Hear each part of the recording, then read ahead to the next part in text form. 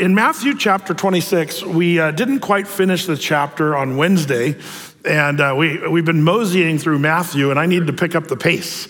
If we're going to be on a 15-year pace through the Bible, I've got to pick it up. So I'm gonna tackle the rest of this chapter this morning, if you'd allow me, as we would on a Wednesday night. If you've never been to a Wednesday night, this is kind of how we roll, verse by verse, and just kind of talk through the scriptures. And so we're going to pick up where we left off in Matthew 26.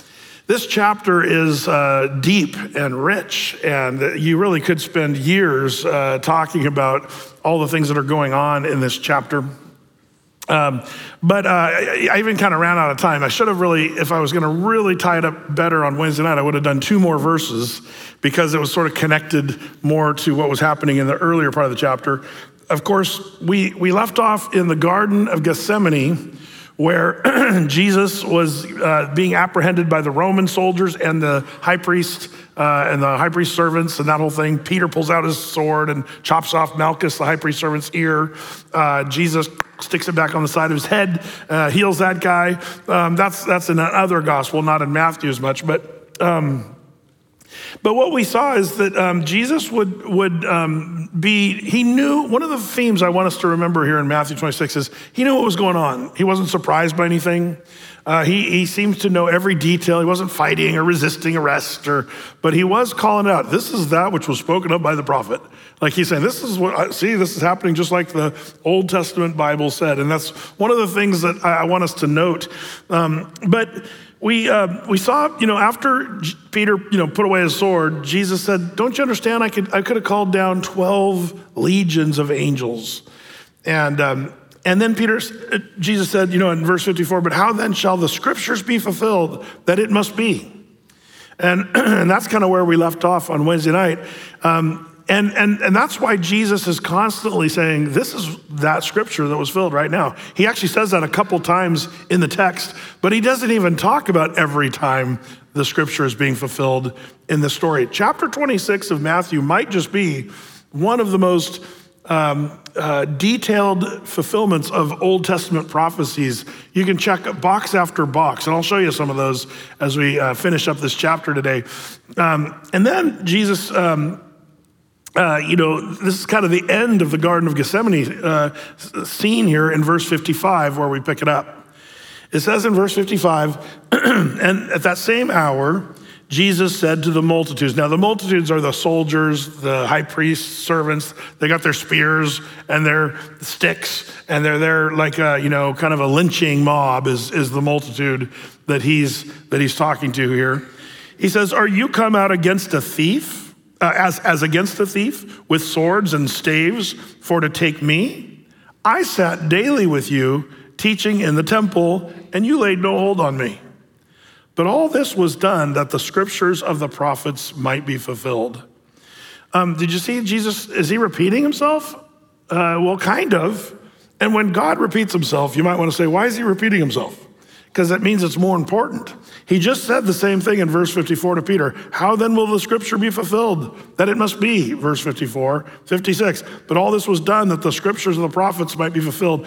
What's being fulfilled right here? The fact that they're sneakily at nighttime in the garden apprehending Jesus, and Jesus is calling them out. Why didn't you guys take me out when I was out in the public? I sat daily in front of you, teaching in the temple, and he's pointing out sort of their hypocrisy and their lack of integrity.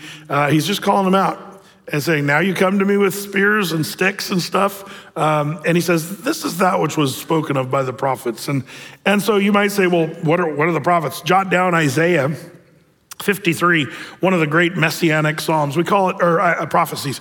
We call the messianic scriptures because it's about the Messiah, Jesus. In the Old Testament, messianic psalms, messianic prophecies are about Jesus in the Old Testament before he's even born. But Isaiah 53 is one of the beautiful ones. And verses 7 through 10 kind of describes this, how he would be oppressed, he would be afflicted, yet he would not open his mouth. Many times during this trial scene that we're going to see here, Jesus will remain silent, and he won't even defend himself. If anybody could have defended himself, it's Jesus. but oftentimes he chose not to. That's kind of interesting. But he's also, the prophet Isaiah says, he'll be brought as a lamb to the slaughter, as a sheep before her shearer is dumb, so he will not open his mouth. He'll be taken in prison, judgment, and that prophecy goes on and talks about the details of what's going to happen, thus fulfilling prophecy. If you have a margin reference Bible, where they put the little scriptures next to linked scriptures, you'll notice up there, Lamentations 4:20 is linked there, because even in Lamentations, we see, this kind of messianic prophecy where it says, the breath of our nostrils, the anointed of the Lord, that's Jesus, was taken in their pits, of whom we said under his shadow, we shall live among the heathen. This is all part of that fulfilling of the prophecies there of them coming in like he's a thief with their sticks, sneakily coming.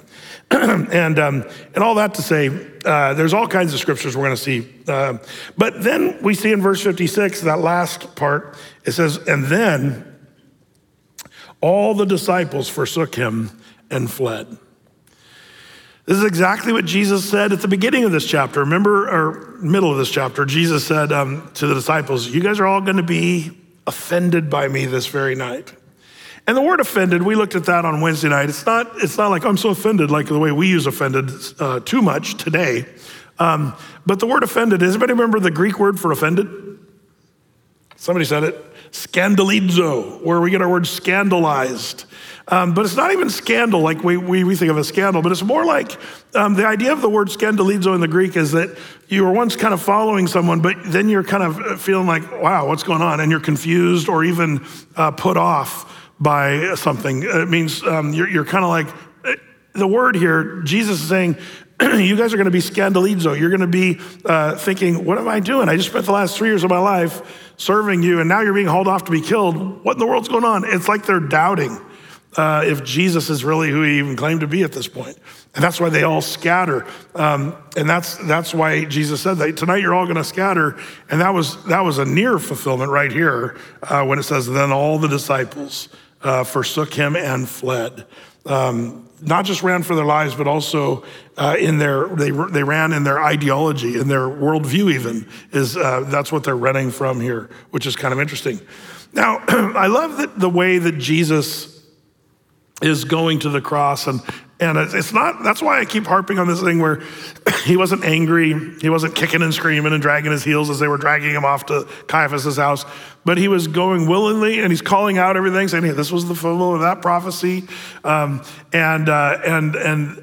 fact, do you remember he even said earlier in chapter 26, what was it, verse 31, he says, you'll all be offended, scandalizo of me this night, for it is written, again, fulfilling prophecy, I will smite the shepherd and the sheep of the flock shall be scattered abroad. Even the disciples leaving and being scattered was fulfilling scripture. But I love how Jesus went so willingly and deliberately, intentionally. He'd been predicting this for weeks in front of the disciples. We're going to Jerusalem. They're going to whip me and they're going to beat me. They're going to crucify me, and on the third day I'll raise from the grave. He's been predicting this. He knows what he's doing. It reminds me of Hebrews chapter 12. Of course, this whole section is an amazing scripture. But particularly there in Hebrews 12, in the verse 2 there, where it says, looking unto Jesus, the author and finisher of our faith, who for the joy that was set before him endured the cross. And then that word despising, I want you to take note of that, despising the shame, and is set down at the right hand of the throne of God. The word despising is probably an unfortunate translation here, because in the Old English, like 1611 King James, in 1611, the word despising didn't have the same connotation or denotation that it has right now. In fact, we say, I despise you. It means you hate something. But the old word didn't quite mean that. It's become to mean that, I guess I should say. But the interesting word there is this Greek word used, kataphroneo, which is a great word that means to think little or nothing of it. That's the idea. Not to be angry at it, despising the shame. That's the wrong idea. What it says here is there was a joy that set before Jesus. What was the joy that was set before Jesus? It was you. And it was me. Christ went to the cross because he loved you so much that he was willing to endure the cross. And the idea here is kataphroneo, the shame. He could think nothing of it. He thought nothing of the shame he was about to face. That's an amazing thing. Why? Because it's like when you have someone you do something kind for because you love them, and they say, oh, thank you for doing that. You say, oh, it was nothing. When we'd say, oh, it was nothing, it wasn't nothing, but it seemed like nothing to us because we loved the person we were helping out. That's kind of what Jesus is saying. I am enduring the cross because there's a joy that was set before me. How many of you have heard of a mother, after childbirth, us dads are like, honey, are we ever going to have kids again?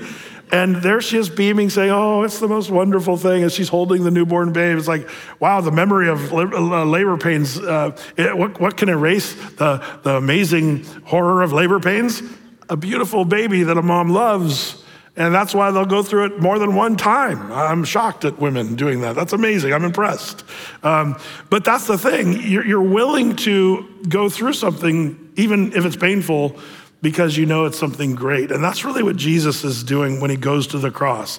He says, there was a joy that's set before me, and I'm thinking nothing of the shame that I was going to face. And the reason I bring that out is he's about to face this shame. And what's more amazing about this whole story, by the way, is Jesus knowing all of our sins, knowing everything that we would do, and all the sins that we would commit. And yet he still went joyfully. And by the way, he was joyfully going even though he knew the sins of the disciples. He knew the sins of Peter. He already told Peter, you're going to deny me 3 times before this night is even over. But Jesus still went willingly to the cross for Peter. And I think that's important for you and me to understand that. While we were yet sinners, Romans 5:8 says, while we were yet sinners, Jesus Christ died for us. This is one of those notions that I get emails when I say this, because people they don't really do the logic behind this. But one thing I want to tell you about God that I love about God is God cannot be disappointed. I'll tell you why God cannot be disappointed in you. Because disappointment means you didn't know what was going to happen. Like you're surprised. Oh, I'm so disappointed. I had such high hopes for you. And the thing is, you almost even have to say, does God have high hopes for us? He knows everything about you. He knows all your sins. He knows everything you've done. He knows everything you're going to do. And yet he still loves you. So with God, there's no surprises. Oh, I had such high hopes for Brett, and ooh, what a disappointment. That's not God. Now, don't get me wrong. Excuse me. God still can be grieved by my behavior. There's other things the Bible does say that it's not that I'm not arguing for us to just keep sinning because there's no disappointing God. That's not the idea. Instead, we should see that God is not disappointed and he loves us as great encouragement to try to live for him without fear. That if we fail, we're sort of irredeemably doomed. That's not the way it is. I think that's the reason I bring this up all the time, that God doesn't get disappointed, because I hear that from people all the time. Oh, I feel like I've been a disappointment to God. And I believe that's the accusation of Satan himself. Yes, our sin grieves the Lord, but there's nothing that can separate us from the love of Christ. And that's amazing. Now, here in this chapter, this idea, by the way, of despising, you can jot that word down if you really want to write it down. I like these Greek words because the scriptures are so colorful. But I love this, that, Jesus is totally set and his mind is made up. He's set his face like flint, the Bible says. But I want to point out as we finish up this chapter, some of the minds of the people in the story, how their minds were. And here in Matthew 26, there's 4 characters that I'm going to point out before we're done, and the way their mindset was. And the first guy that we're going to look at here now is the guy Caiaphas himself. Caiaphas, the high priest in Jerusalem. And his problem was he approaches Jesus with his mind already made up. Have you ever known people that approach religion or Christianity, or when you share God or the saving work of the cross to them, they've already made up their mind. They're not going to change their mind. And that's such a bad situation. Caiaphas had already made up his mind. Before we read the next verse there in verse 57, back up to verse 3 and 4, because it's been a few weeks since we were there, sorry to say. But I want to remind you of what's already happened with Caiaphas. Verse 3, it says, "Then assembled together the chief priests and the scribes and the elders of the people unto the palace of the high priest, who was called Caiaphas, and consulted that they might take Jesus by subtlety and kill him." They've already made up their minds. They're going to do this sort of goofy trial.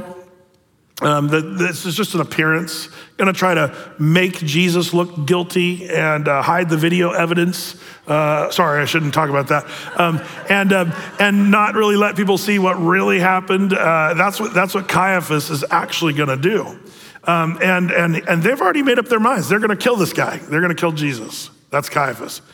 You say, but Brett, isn't Caiaphas supposed to be the high priest? Like he's a spiritual guy, right? Well, Caiaphas is like a religious leader, as Prince Charles or King Charles is the head of the Church of England. Do you know what I'm saying? Is King Charles in England a very strong religious figure leading the Church of England? That's his title. Leader of the Church that's why I would never be a part of the Episcopal Church or the Church of England, is because they need to work on their leadership just a little bit. Anyway, that's a whole nother story. Caiaphas could care less about religion. He was a political puppet of the Romans. He was put in power by the Romans. If you recall, the Old Testament spelled out very clearly how, the high priest was to be. He was to be a son of Aaron or a descendant of Aaron, and he would be put there by, very clear descriptions in the Old Testament of who the high priest should be. But the Romans said, no, this guy's going to be our high priest, along with the second high priest of that time, by the way, Annas, which was his father-in-law. But that's a whole nother story.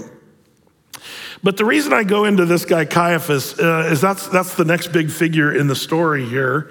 In fact, look at verse 56 of our text here. It says, they that laid hold on Jesus led him away to Caiaphas, the high priest, where the scribes and the elders were assembled. But Peter followed him afar off unto the high priest's palace and went in and sat with the servants to see the end. We looked at Peter's behavior here last week, Peter's pitfalls and stuff, as he's warming himself by the fire of the enemy. It's kind of a part of the story. But who is this Caiaphas and what's the deal? Well, I want to show you some things about Caiaphas. By the way, one of the worst things that happens is when politicians try to be spiritual leaders, and also where spiritual leaders try to be political leaders, and sometimes those things don't work very well. And one thing I want to say is we Christians, I think, sometimes become more political than we are spiritual. Caiaphas is a good example of what not to do. Here's a question for you. Don't answer this out loud. This is just for kind of rhetorical purposes. But is the election of 2024 is important? Who becomes the next president of the United States? And how much time do you spend thinking about it? Okay, think about that for a second. And here's the second question. Is the gospel of Jesus Christ important? Okay, now you can answer. Which one's more important, the election of 2024 and all that stuff, or the gospel of Jesus Christ? The gospel. But if I noticed from most Christian behavior today, people get fired up and talk about and all into it about the elections that's coming. I'm really looking forward to the next 2 years of election nonsense. Now don't get me wrong. I think we should all vote and we should be a part of it and all that stuff, of course. But what is more important? I feel like we've left our senses. We're more about making sure people know our politics than to know our Savior. I hope we're 100 times more passionate about the gospel of Jesus Christ than we are about the election that's coming up. How much do you spend time talking about one or the other? It's kind of a good giveaway. Watch out. You don't want to be a Caiaphas who's all about politics. By the way, Portland continues to be the joke of the nation. I don't know if you're seeing it on the news, but they're on Portland, Oregon, oh boy, here we go. And if we want to change Portland, what's the best thing we can do? The gospel of Jesus Christ, that's what changes people. And it's not from angrily marching in the street that we're gonna see Portland change, or even having a good election next time. I think the best thing we can do is show people Jesus Christ. If we had a revival in Portland, my prayer is that people will get saved or leave Portland. And that's happening, by the way. Have you noticed? Portland, the Portland area is, people are leaving by the droves, and the population of Portland is diminishing. We've had more people move away in this last year than the last 30 years. Like, it's an amazing thing. But I do pray that we won't just lose them as they're all moved to Billings. Or Bozeman or wherever, or what. It's funny how they're gonna go, you could change these other places, but man, I'd rather see them changed here and have lives here. You can't clean the fish before you catch the fish. And sometimes people try to clean up Portlanders without the gospel. You gotta catch them first, then you gotta clean them. Well, so all that to say, these religious leaders have already made up their mind. They're gonna kill Jesus. But before we read this, I want to show you Caiaphas's house. A few years ago, Micah and I stayed in Israel a week longer, and we wanted to get some Bible sites so you couldn't really bring a big tour group to as easily. And we got in 47 Bible sites in a week. It was like from the rising of the sun till the time that it went down, we just go getting sites, and it was so cool. But one of the sites that I had low expectations because I hadn't heard much about it, but this was a place that I got to visit that I was actually pleasantly surprised at how cool it was. It's actually what they call Caiaphas's house. It's there on the southern side of Jerusalem, and this is where they believe Jesus was taken. Now, this church that's built there that you're looking at there that we filmed, that was built in 1930. So you say, whatever, I don't want to see it built. That's a modern church in Jerusalem. But it's what's beneath the church that they built. They have and the poor Peter, he's got a rooster on top to signify Peter's failure there. Cock-a-doodle-doo. But this church was built. These are stairs that lead up to the church. These are first century steps that Jesus walked up. This is one of the few places in Jerusalem you can say, Jesus probably walked right up that staircase. He was led to Caiaphas's house up that stairway. These are some of the ancient ruins from 2,000 years ago, where they led Jesus to what Caiaphas was in. It was in a palace. Now, this is the church modern that was built, but it was in fact a palace where Caiaphas lived. He was sort of paid off by the Romans. If he kind of kept the peace, things would go well, and he got to live large. But underneath the palace were these caves and even a dungeon. There was a dungeon in Caiaphas's palace.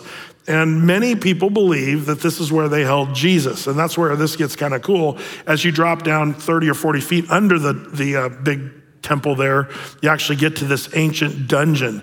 And it's cool because there's this hole where they would lower the victim down into the dungeon. And it looks kind of like a cistern in some ways, hewn out, Jerusalem limestone, hewn out, and it drops down into this pit. And this is the hole from the top where they would lower a person. Of course, they built the church over it, but they'd lower the person down into the dungeon. And then they would shackle them to the wall. And there was like a place where the chains would be connected, just like you see in like the movies. Here's one of the places where they would shackle the prisoner up against the wall. And it still sits there as it was 2,000 years ago. But this is from the dungeon perspective. They'd lower you through that hole, drop you in there, chain you up. And then if they wanted to pull you out, they'd pull you out by a rope. And that's kind of how they did that. People think this is possibly where they even had whipping posts here at this Caiaphas's house. And there's a little Bible there that you can read the story of Matthew 26 right there on that little podium there, and you can kind of flip through it and read it. I thought it was kind of a cool place to visit. I wanted you to get into the scene here because Caiaphas's palace, he's got this dungeon, and this is just kind of sets you in the mood for what we're going to see here. So it says there in verse 59. Now, the chief priests and the elders and all the council sought false witness against Jesus to put him to death, but found none. Yea, though many false witnesses came, yet they found none. At the last came 2 false witnesses. What's that all about? The idea is they're thinking we got to come up with some kind of story to make sure that we get the Romans to sign on, because the Jews had lost their scepter of power for capital punishment by this time. And the reason I bring that up is for you Bible students.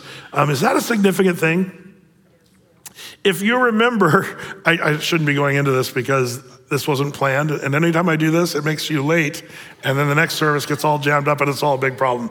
So I'm going to say this as quickly as I can. But there was a prophecy in Genesis where it said the scepter of power would not be removed until the Messiah comes.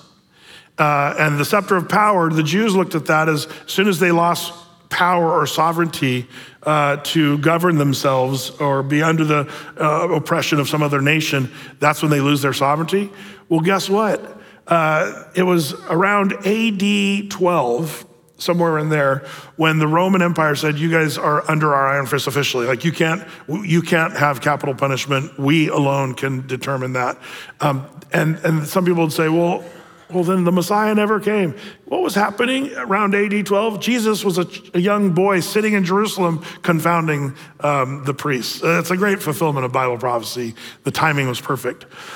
But that's why these guys, they had to come up with some sort of kangaroo court thing where they basically say, we got to come up with something. But they had a bunch of liars laying around, but they were like, what do we lie about?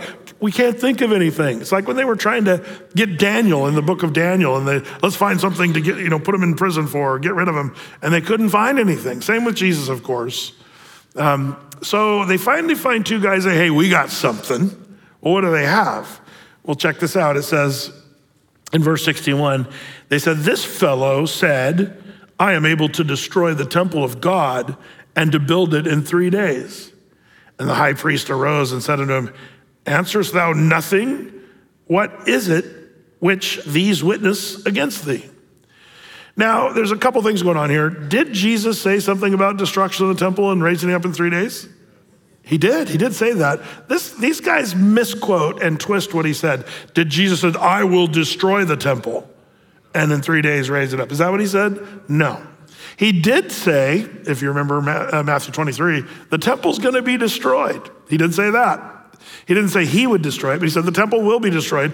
But when Jesus said that, about the temple, he said, if you destroy this temple, and this he spake of his body, remember that?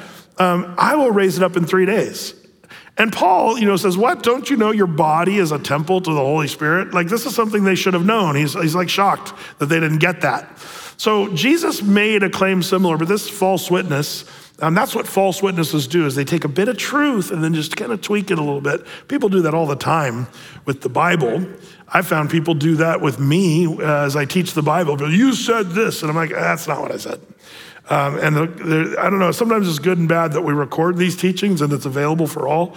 Sometimes I can say, just listen to that because I said it right and they got it wrong. But once in a while I got it wrong and they're right. So that's the troubling part. But anyway, these two witnesses, he said he destroyed, and Caiaphas turns to Jesus, what do you have to say for yourself? And then Jesus held his peace, verse 63. But Jesus held his peace. And the high priest answered and said unto him, I adjure thee by the living God that thou tell us whether thou be the Christ, the Son of God. Now this is the big question. Jesus, did he claim to be the Christ, the Son of God? Hello?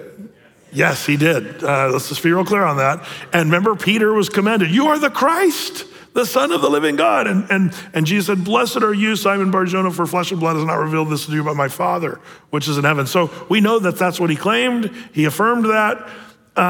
And I love Jesus' answer. And we lose a little bit in the King James on this, or even some of the English translations.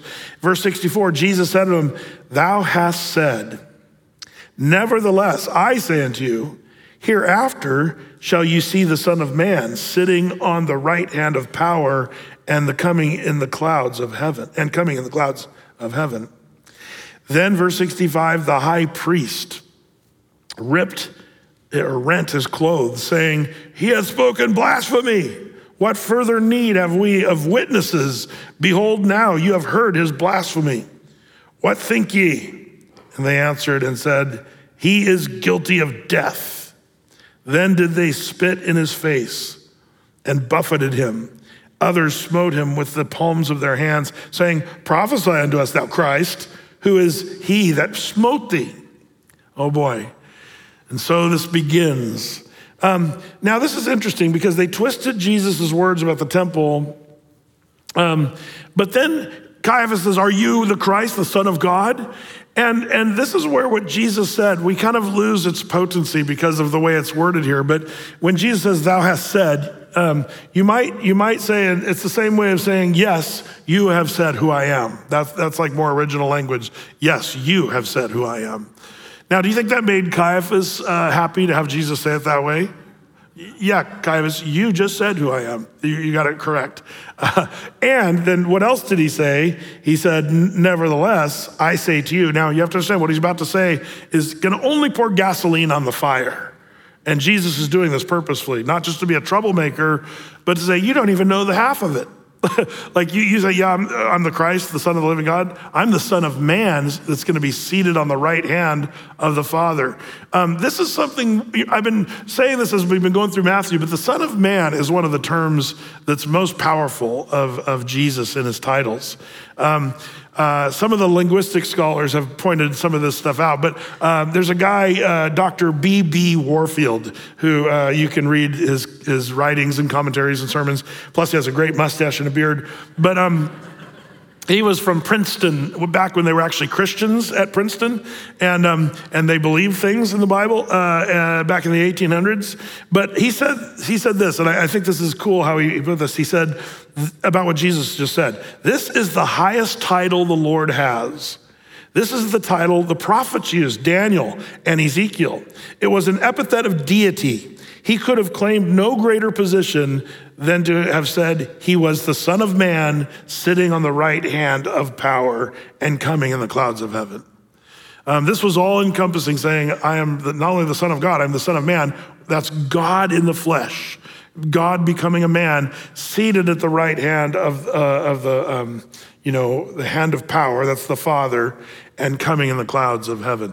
Like, there's no greater title that Jesus could have said. So Jesus is saying, you said it, and you don't even have the half of it. And this makes them furious. This is where Caiaphas strips his clothes. Like, that's how demonstrative they were. And they start punching him and beating him. Other scriptures tell us that they blindfolded him and punched him. You wouldn't see when the punch was coming. And this is, again, where we check box after box of prophecy about Jesus. In the Old Testament, let me give you some of the high points. Psalm 22:16. It says, "For dogs have," this is about Jesus, this is a messianic psalm. "For dogs have compassed me, the assembly of the wicked have enclosed me, they've pierced my hands and feet." As these religious leaders circled around him and punched him in the face. In fact, Isaiah 50, verse 6, another messianic prophecy, "I gave my back to the smiters and my cheeks to them that plucked off the hair. I hid not my face from shame and spitting." This is fulfilled right here in Caiaphas's palace. Psalm 109. Verses 2-5, "For the mouth of the wicked and the mouth of the deceitful are opened against me. They have spoken against me with a lying tongue. They compassed me about with words of hatred and fought against me without a cause. For my love, they are my adversaries. But I give myself unto prayer. They have rewarded me evil for good and hatred for my love." Jesus was doing everything he's doing here in chapter 26 of Matthew because he loves us so much. But they hated him for his love. Isn't that something? I mean, this is, offensive spitting, beating. They asked, punched him, said, if you're really, the Christ, who is it that hit you? Now, you should be really glad I was in Jesus. I wouldn't have lasted 10 seconds in this. If they punched me and said, "Who hit you?" I'd say, "The one whose head is about to explode. That's the one." All the atoms of his head, just a little pink mist over there and a body laying on the ground. Anybody else want to ask me any questions? I think that's probably the way I would handle that. Now, Jesus endured this because he had a joy in his heart that was set. He didn't think anything of the shame. That's something we've already talked about. So Caiaphas and his mob already had made up their minds about Jesus, and they didn't even realize right under their noses, the Son of the living God was right there with them.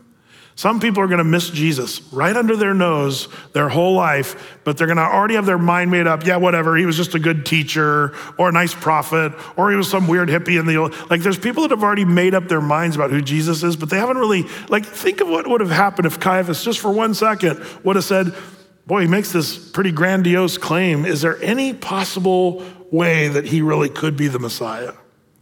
If they had looked into it for more than 10 seconds, I think they would have seen that they were wrong. But they were so set in their ways, they'd already had their minds made up. And so because of that, they missed the Messiah. God forbid, I hope nobody in here has already made up their mind or watching online saying, yeah, whatever, you Christians, a bunch of weirdos loving Jesus who went to a cross and died. And you see kind of a surface vision of Jesus, but you don't really know who he is. It does you well to do a little work on this. So Caiaphas, he approaches Jesus with his mind made up. The next character is Peter. And poor Peter, he can't make up his mind. 1 minute he's saying, I will never deny you. And now, well, we pick it up here in verse 69. It says, now Peter sat without in the palace, and a damsel came unto him saying, thou also wast with Jesus of Galilee.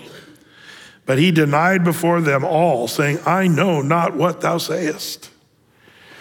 The word damsel here in the Greek is this word padiske, which is a young girl, child. And the word padiske, there's a couple things. It's around a 7-year-old child. Most scholars believe like 7, elementary age child. But also the word padiske implies slavery of all things. It's probably a little slave girl that walks up and says, hey, this is one of the disciples. And here's this big fisherman. So a little girl comes and sort of intimidates this big fisherman, Peter. And his first denying of Jesus comes in sort of this pathetic little girl coming saying, it's pathetic that Peter would be intimidated. Remember, I will die before I deny thee. No, a little 7-year-old girl's gonna come and freak out and you're gonna deny Jesus. Have you ever felt that way? You think you're so strong and then you fail in something so small. And it makes you feel pretty bad, but it gets worse because Peter's gonna go through 2 more of these. In fact, we pick it up in verse 71. And when he was gone out into the porch of Caiaphas' house, another maid saw him and said unto them that were with him there, this fellow was also with Jesus of Nazareth. And again, he denied with an oath, I do not know the man, I promise, I don't know the man. Denial number 2. But then it says, again, verse 72, he denied, verse 73, after a while came unto him they that stood by and said to Peter, surely thou art also one of them, for thy speech betrays you or bewrayeth you. Then began he to curse and swear, saying, I know not the man, blankety, blankety, blank. And immediately the cock crew. Cock-a-doodle-doo.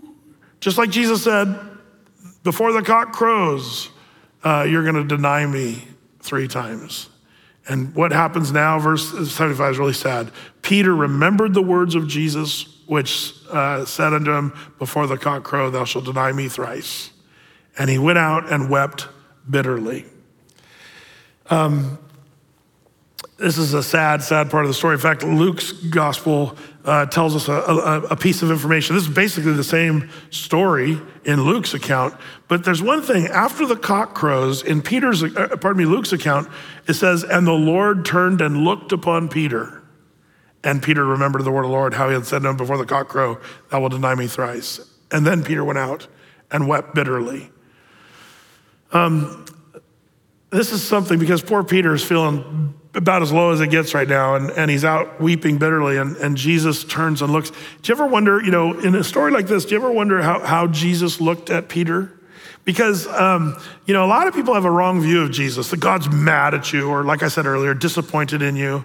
Do you think Jesus, like when I was younger, I think, and the Lord turned and looked upon Peter, I pictured it, maybe it looked like Peter says, I did not know him, blankety blank, and all of a sudden, cock-a-doodle-doo, and then Jesus and Peter catch eyes. What was Jesus doing? It was like told you, loser. Or was like Jesus really angry? Like it is just like what did Jesus do? No. If I know Jesus, One thing you know about Jesus, when you read about Jesus, one of the things you know is that he was always merciful and gracious to the one caught up in sin. The sinner who was fallen and repentant, like Peter. You know, the Bible says the Lord is near to those that have a broken and contrite spirit. And you see Jesus Jesus was really brutal on the religious leaders that were pious and sanctimonious, but the person who was broken, Jesus was just gentle and loving. And the woman caught in adultery, he said, where are the accusers? I don't condemn you. Go your way and sin no more. I think that was a very gracious, kind-hearted heart. And Jesus, people marveled at his gracious words, I'm pretty sure that wasn't a look of anger, but a look of love, if I could guess.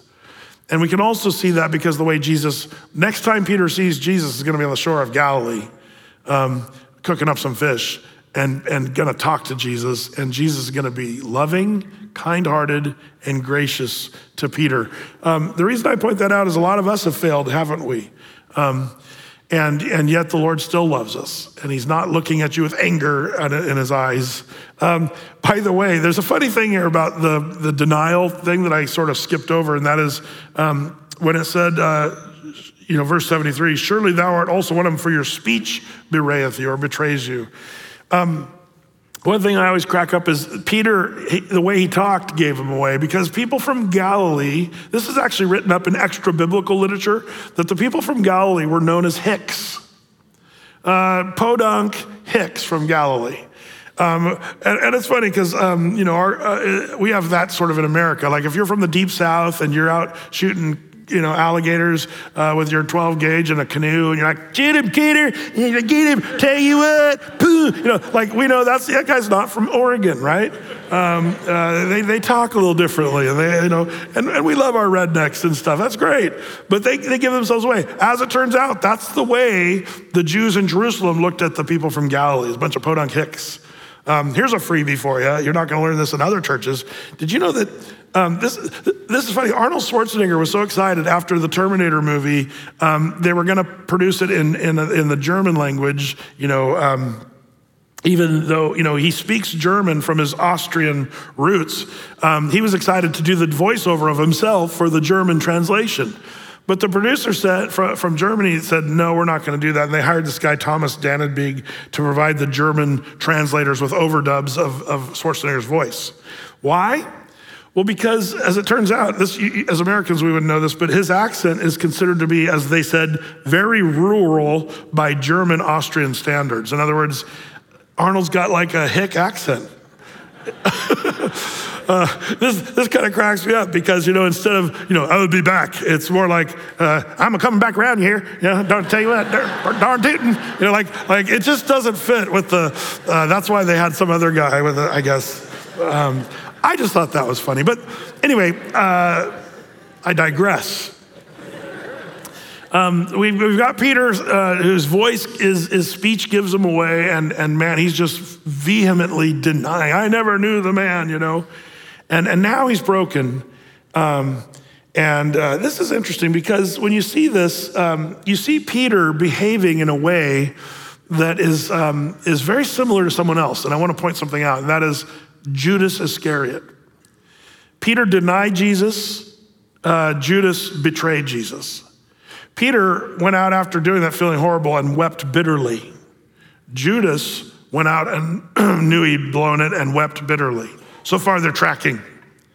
But where it goes different is Peter, he goes off fishing, but Judas goes off and hangs himself. What's the difference between those two guys? I want to suggest something that we looked at, and that is that Judas was the guy who was not repentant.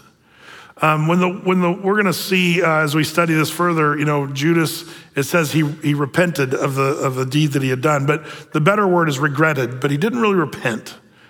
And so he goes off and hangs himself. Remember we were talking last week about the difference between condemnation versus conviction? Well, Judas and Peter are the perfect example of that. There's therefore no condemnation for those who are in Christ. Judas never really was in Christ. I believe Judas never really had a saving faith in Christ because we know where Satan came into Judas to do what he did. And Peter, well, he's going to come back around. See, condemnation leads you to go further away from Christ. Conviction eventually brings you back to Christ. And this is where we're at in this story. Peter, we're going to see him later preaching boldly and pointing to Jesus. He's going to be the rock of the New Testament, speaking of Jesus and preaching. Like Peter comes back around, Judas, he hangs himself and his guts go out all over the ground. Like it's a horrible story. You say, well, Brett, what's your point here? Well, so we've talked about Caiaphas. He approached Jesus with his mind already made up. Peter, he can't make up his mind. He's Mr. Flip-Flopper in chapter 24. 1 minute, I will never deny thee. And the next minute, he's like, yeah, I never knew the man. That's Mr. Flip-Flop. But the next guy, well, since we're bringing it up, is Judas himself. He's also in this chapter, verses 14 through 16. We read about Judas betraying. But one of the things I want to remind you is Judas is the guy with his mind that was made up by the devil. That's like a worst case scenario. You say, well, Brett, I'm afraid. What happens if the devil makes up my mind? Well, if you're a Christian and if you accept Christ, that can't happen. Satan can try to intimidate you. He can yell at you, but he can't make your mind up. But how do we know this happened? Well, it says in John 13:2, and after supper being ended, the devil having now put into the heart of Judas Iscariot, Simon's son, to betray him. We know that this is what happened with Judas, and you never want to let yourself be open to the devil making up your mind. If you're really old here at the service, some of you guys might remember Flip Wilson. Does anybody remember Flip Wilson? He could never get away with what he did in those days today because people would misinterpret what he did. But it was really kind of funny. He was this guy who would dress up like a woman. Like I said, today it'd be a very different thing. But he would go around, talking in this funny voice. But one of his most famous lines he'd say is, "The devil made me do it." And it was hilarious. This guy, Flip Wilson. That was his famous line. "The devil made me do it." And he'd call it, honey and stuff. It was kind of funny. But you say, what's that have to do? Well, Judas could actually say that. The devil really did put it in his heart to do what he did.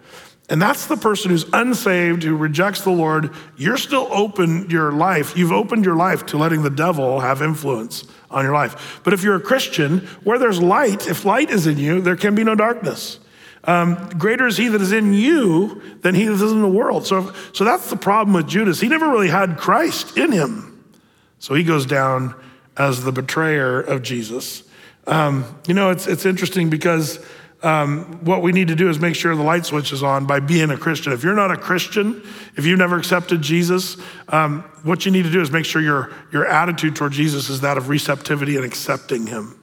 To accept Jesus as your Savior, to learn of him, to know him. Judas, by the way, became good at practicing sin. There's a difference between a person who practices sin versus struggling with sin. There's a difference. The Christian struggles with sin, but the worldling gets better and better at sin. What if you're a Christian and you're still practicing at getting better and better at sin? That's one of the weirdest things. When you see that, I'm not even sure I can promise you that you're even saved at that point. Because remember, the Bible says, if you're a adulterer or a fornicator or a murderer or envious, and you do these things, you will not inherit the kingdom of heaven. And you think, wow, that's bad. But the tense and the voice and the mood of that is whoever continually practices these things. It's like when you're practicing shooting your free throw shots. You're trying to get better and better at it, right? But the thing is, if you're doing that with sin, you're in a really bad situation. Practicing sin, how can I get better at sin? That's where Judas was at. By the way, 1 John 3, 7 and 8 talks about that. Little children, let no one deceive you. Whoever practices righteousness is righteous, as he is righteous. But whoever makes a practice of sinning is of the devil, for the devil has been sinning from the beginning. The reason the Son of God appeared was to destroy the works of the devil. So the idea of what are you practicing? Are you practicing at being better at righteousness, or are you practicing better at being a sinner? Well, that's the contrast. Peter's he fails, and we all fail, but he's not gonna practice. How can I get better at denying Jesus? Judas had been long strategizing of how he could betray Jesus, and he made a deal, got a bunch of money for it. That's the difference. Peter kind of stumbles in sin, but Judas takes up sin. Now, before we move on to my next character and final character, we're almost done. The one thing I also want to say about Peter and this whole thing is Peter's out weeping bitterly. He kind of goes off and is depressed and goes fishing and all that stuff. But I love at the resurrection, the women come to the tomb and the angels are there and they say, go and tell the disciples he has risen. And there's something they tag on that I find is kind of touching. The angel says, and go tell Peter. Like, go tell the disciples, but there's almost an emphasis, but make sure Peter gets the message too. Why? I think Peter was a little bit on the outside at this point as a disciple, and one that was not really, like his failure was dangerously putting him in a place where he was not looking for the risen Lord. But the angels say, go tell the disciples, but make sure and tell Peter. I love that he was emphasized there. But there's a final character. So in our character observation, we see Caiaphas with his mind already made up about Jesus. We see Peter, who can't make up his mind. We see Judas with his mind made up by the devil. And finally, and this is the hero of the story other than Jesus. If you get handing out awards, Jesus always gets number one. But who's the number two person in this chapter of chapter 26 that I admire? Well, I gotta say, Mary of Bethany. Mary of Bethany is the one, she had a renewed mind. She was right. She was the one who knew stuff. We talked about her, what was that, a couple weeks ago? In 26 verses 6 through 13, we talked about Mary of Bethany and how did she know? Remember, she knew what was going on. She knew that Jesus was gonna go die. She knew that he was gonna raise up from the grave. How did she know that? What was the one characteristic we know most about Mary of Bethany? She was always at the feet of Jesus. And she was, what was she doing? Remember we studied that from John, where John says she was at the feet of Jesus, taking in his word. She would sit at the feet of Jesus, taking in his word, and then also worshiping at his feet. What an amazing woman Mary of Bethany was. And she had, you might say her heart was open to Jesus, but it wasn't just open. I'm open. It's more like I'm open and I'm gonna press in and draw near and listen and worship. And as she did that, she's the one person who had a clue in the story. She goes down with a blue ribbon to me. How did she know? She was at the feet of Jesus, hearing his word. And this is really what I would pray for all of us, to be like Mary, not like any of these other guys who, kind of already made up their mind. They were stubborn and stuck in their way.